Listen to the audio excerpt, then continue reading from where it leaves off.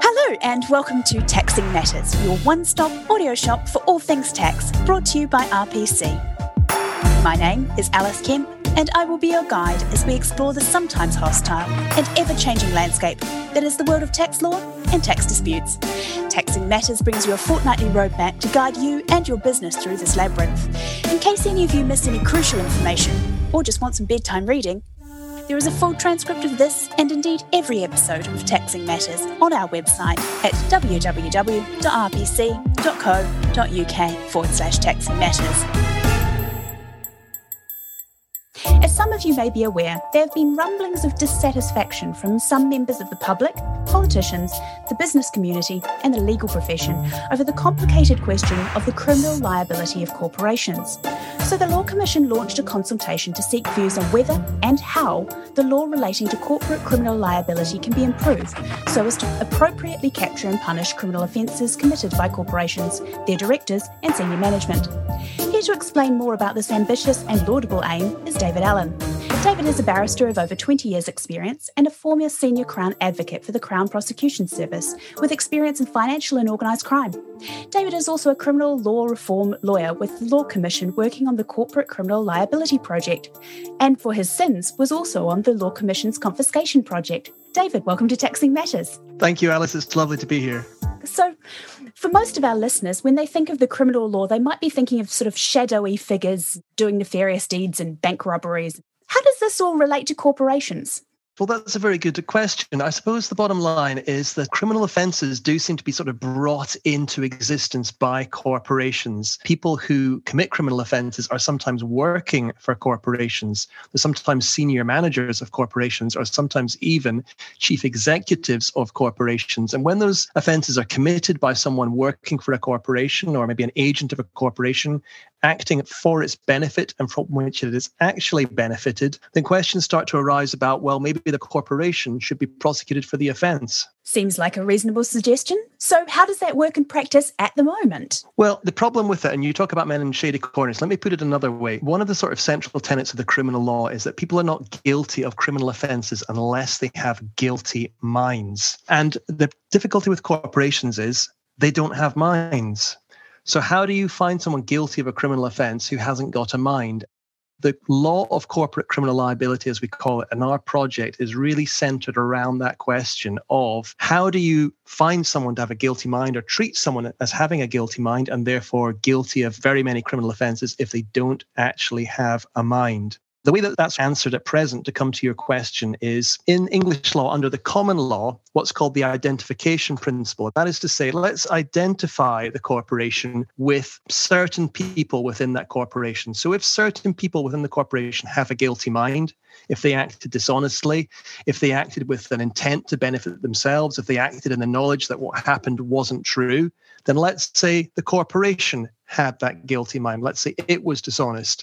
It knew that it wasn't true. So that's what's called the identification principle. And that's a central part of the current criminal law in England and Wales. The idea that in certain circumstances, you identify the guilty mind of an individual with the guilty mind of the corporation. The second way that the law generally addresses this, well, it has done in the past, is by what's called strict liability offences, which is to say, okay, never mind what the central tenets or maxims of the criminal law are, we're going to create, for our purposes, certain offences where you don't have to have a guilty mind, you just have to do something. And we all know that corporations can do things without any difficulty because they can act through their employees or through their agents acting within their ostensible authority. So some offences are strict liability offences, for example, many environmental protection offences, many sort of regulatory offences that typically just have fines as maximum penalties. That's the second way the law deals with corporations, to have these offences that don't have mental elements, so you don't have any problem with the fact that the corporation it doesn't have a mind. Perhaps the third way, and this is a sort of relatively recent innovation, it's probably just really been going since 2010, depending on how you define it, is to have what's called failing to prevent offences, they're really just the sort of offences that I've just been talking about, offences without a mental element,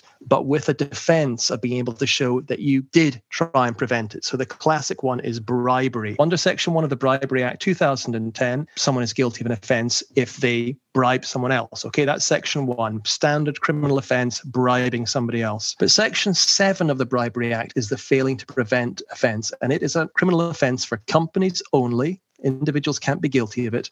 And what it says is if an associated person to a corporation or a company for our purposes bribes another person, the company is also guilty of bribing the other person. It's that simple in Section 7. But there is a defence.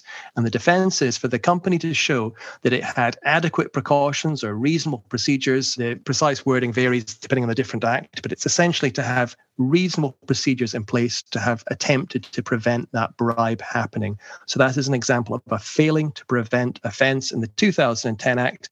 The other well-known failing to prevent offence is in the 2017 Criminal Finances Act, which relates to facilitating tax evasion by another. So again, it's a criminal offence to facilitate tax evasion, but it's another separate criminal offence that can be committed by companies only if a person associated to that company facilitates tax evasion and the company doesn't have in place reasonable measures to show that it tried to prevent that sort of offence taking place. So that's how the current law tends to work. The identification principle generally, strict liability offences in certain categories, and more recently, these new kind of offences that are sort of strict liability. If someone else does it, you're guilty, that's it. But with this defence of unless you can show that you took reasonable measures to prevent it happening.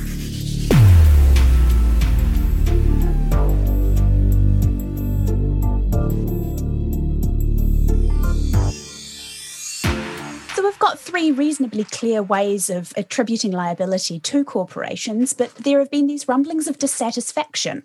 So what exactly are the dissatisfactions? Well, the dissatisfactions, I guess, are twofold. Generally, this idea that identification principle that I talked about, how well does it actually work?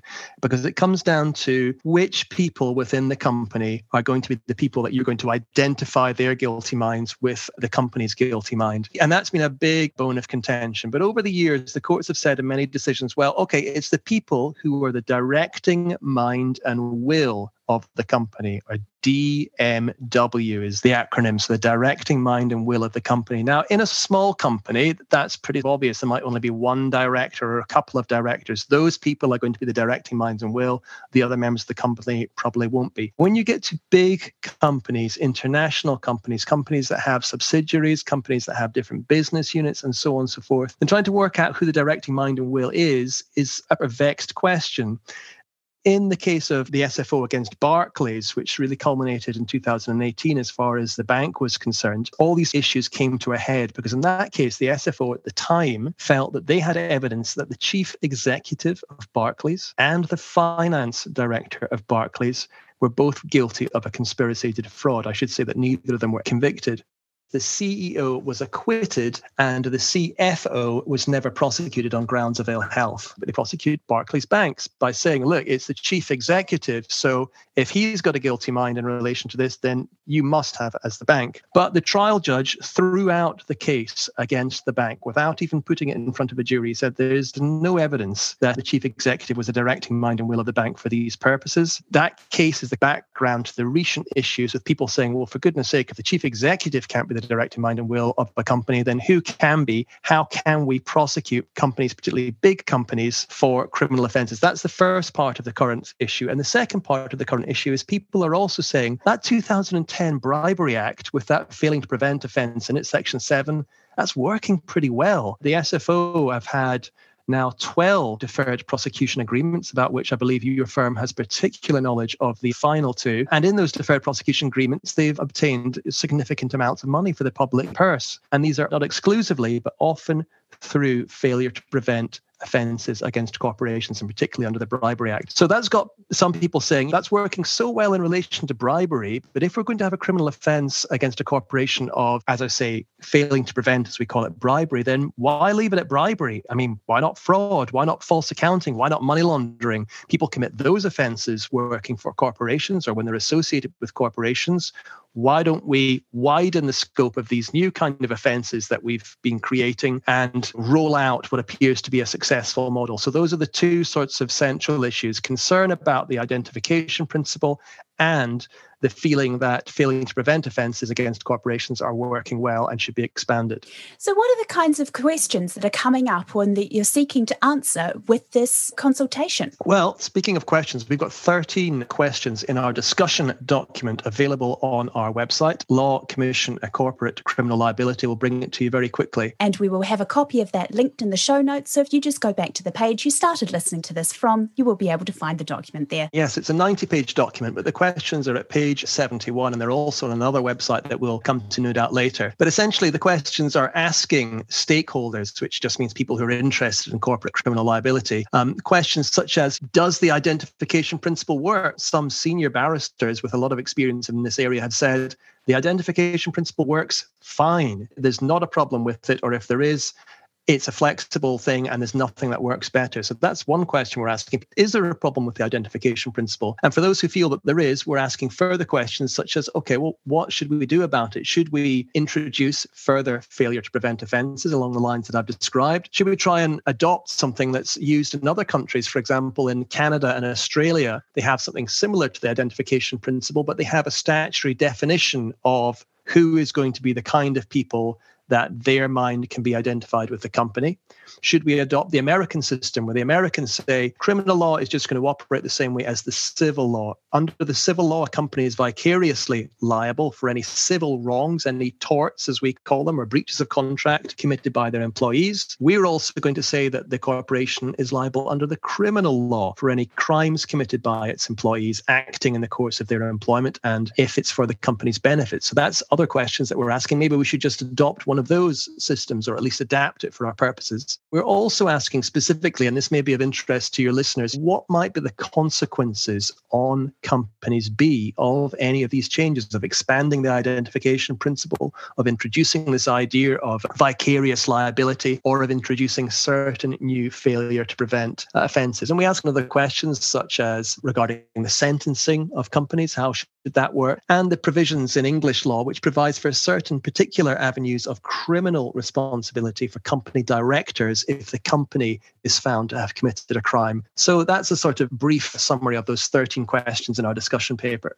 In terms of the failure to prevent offences, there are already a couple of them in the law. So what would the proposed extensions be? No one is quite certain, but anyone who says we should have further failure to prevent offences usually includes within that fraud. That's the one thing that keeps getting included. Some people say, look, everything that's in the 2013 Act, which brought in deferred prosecution agreements for certain offences, all those offences should be included. But whatever should be included, people seem to say it should be fraud. That's significant because the facilitation of tax evasion is probably only a minority of companies that are involved in doing people's tax affairs or are in a position where they might facilitate tax evasion. It's also probably only a minority of companies, perhaps a small minority of companies that operate in overseas jurisdictions where corruption is a particular problem and therefore there's a danger of them becoming involved in bribery. But every company in the UK, large or small, sends out invoices. And almost all companies in the UK tenders for contracts or tells people this is what they're going to promise if you give them a contract. So every company in the UK, therefore,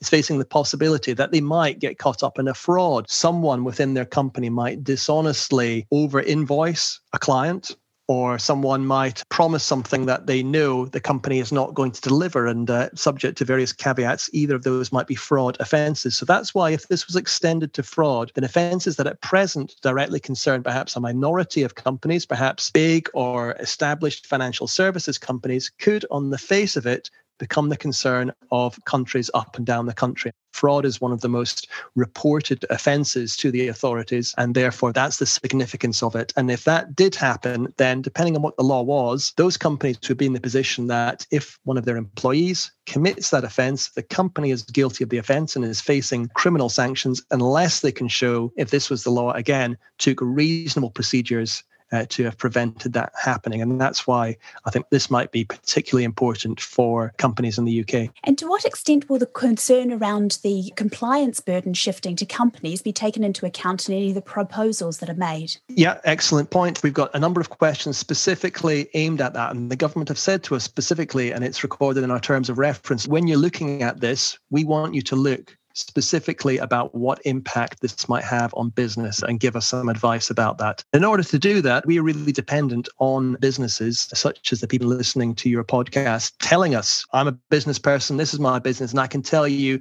this is going to be the impact on me of what you've got in mind. We're having meetings with businesses. We've got a meeting tomorrow, in fact, with a number of general counsel from FTSE 100 companies and representatives of other business organizations. But we are really dependent on businesses coming to us and telling us this is going to be the effect on us. Yes, it is of considerable concern to us. I'll just say there are a number of schools of thought on it. Some people say all that we're asking to do is to companies to identify risks of their employees committing crimes. Now, even if they didn't have criminal liability for that, if your employee over invoices the customer, at the very least, you're already facing some sort of breach of contract or civil claim by your customer. If your employee sends out something that's fraudulent, again, you're probably going to face some sort of civil liability, let alone damage to your reputation. So all we're asking companies to do is to identify the kind of risks they should be identifying anyway, and to take the kind of steps that they're probably trying to take anyway to do that. So that's one point of view. The other point of view is, well, that might be okay for big companies who've got compliance departments and so on. But for small companies, this might be an issue, and this might represent a compliance burden, as you put it, particularly if the guidance relating to it is going to be high level or, fairly sort of limited. Then companies might be in difficulties, A, complying with it, and B, ultimately, because it may be in the lap of a jury, whether the jury are satisfied that the company has shown that they have these reasonable procedures or not. And even if there's a risk assessment, then has it been updated properly? Did it have the right things in it? All those sorts of things mean, according to this other school of thought, there might be significant compliance burdens for companies.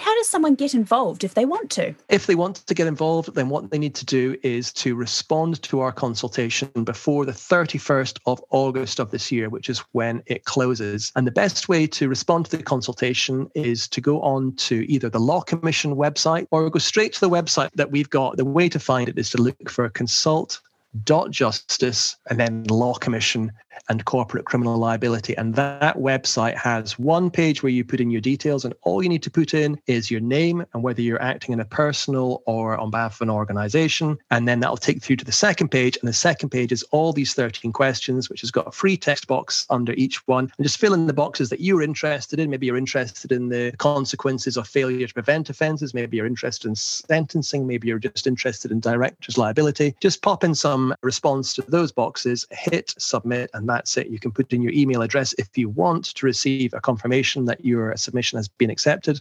Otherwise, just go to that website and tell us what you think about these issues. And so what's the next step after the consultation is closed? Well, that's a very good point, because we've been tasked by 5 government departments to look into this area of law. That's the Ministry of Justice, the Home Office, the Department for Business, Energy and Industrial Strategy, HM Treasury and the Attorney General's Office, who supervise the Crown Prosecution Service and the SFO. We've been asked by all of them to produce an options paper. So that's what we've been asked for, and that's what we're producing. And that is due at the end of this year. So that will be options to reform the law in this area. And that's likely to include a number of options: reforming the identification principle, introducing failure to prevent offences, and no doubt other options as well. And then it's a matter for the government what steps they want to take after receiving that options paper. We have a protocol with the government. And just for those who don't know what exactly the Law Commission is, the Law Commission is a sort of quasi-government agency. That's to say, we are civil servants. I'm a civil servant. We're part of the Ministry of Justice, but we don't have a minister at our head. We have a number of law commissioners who are selected and then given 5-year fixed terms, which can be extended up to 10 years. But it's that absence of a minister at our head, which gives us the independence, the idea being that we provide independent assessments of the law and how it might be reviewed, and we provide those to government. And that's what we're doing here. So government departments have asked us to look into this from our independent point of view. We're providing that report to the government, and the protocol between the Law Commission and central government is that they provide a preliminary response to our reports within 6 months and a final response within 12 months. That might lead to legislation by the government incorporating some or all of our proposals, or other government action, maybe reforming certain guidelines, or they might say, sorry, it's of interest, thanks very much for it, but we don't want to take it forward at this time. Another possibility in particular in this case is they say, well, thanks for these options. Now we're interested in this option, and this option. So please go away again and flesh that out and tell us a bit more about how we might implement that and what the effects of those options might be. So all of those are possibilities. As I say, the options paper is due at the end of this year, and then after that, it's really in the government's hands. But there's a possibility, at least, of us doing further work on it. So that's all we've got time for in this week's episode. Tune in next time for a deep delve into why HMRC knows more than you think with Jay Sangrajka of Bryce Bailey. Thank you so much to David Allen for sharing his insights on how this corporate criminal liability question has arisen and what the developments are likely to be. You can contact the Law Commission by email at ccl@lawcommission.gov.uk or on Twitter @law_commission. Again, @law_commission.